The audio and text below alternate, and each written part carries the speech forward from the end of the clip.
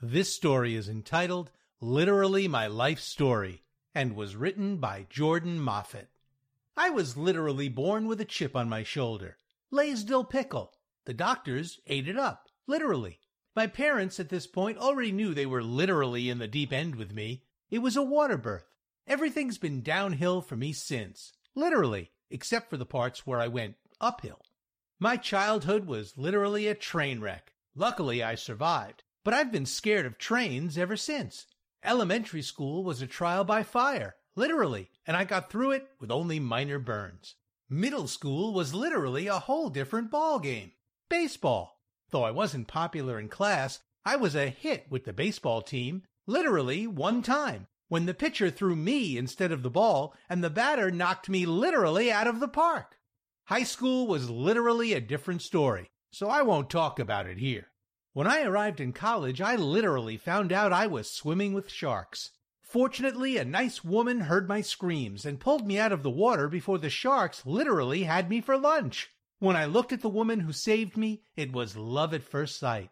Literally, because she was blind before we met.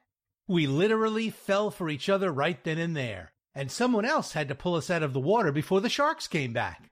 Her name was Elena. She was smart, funny, considerate, and literally radiant, which was helpful when the power went out. Our romance was literally a storm, which drew complaints from those who had to ride their bicycles through our romance on the way to their class. Elena and I literally tied the knot a year after graduation, and a year later, we got married. We rented an apartment on the east side that was literally a hellhole, and I had difficulty gaining meaningful work. In the mornings and afternoons, I collected minimum wage, literally licking the boots of the literal bigwigs. I didn't have $1 to my name, thankfully, but still literally only had $269. Elena literally had bigger dreams, so she literally left me. She was literally the one thing keeping me together, and once Elena was gone, my life literally became one bad break after another, and now I'm in a full body cast, with not much hope for survival. I'm telling you all this so that you won't repeat my mistakes. Instead of living like me, do literally the opposite.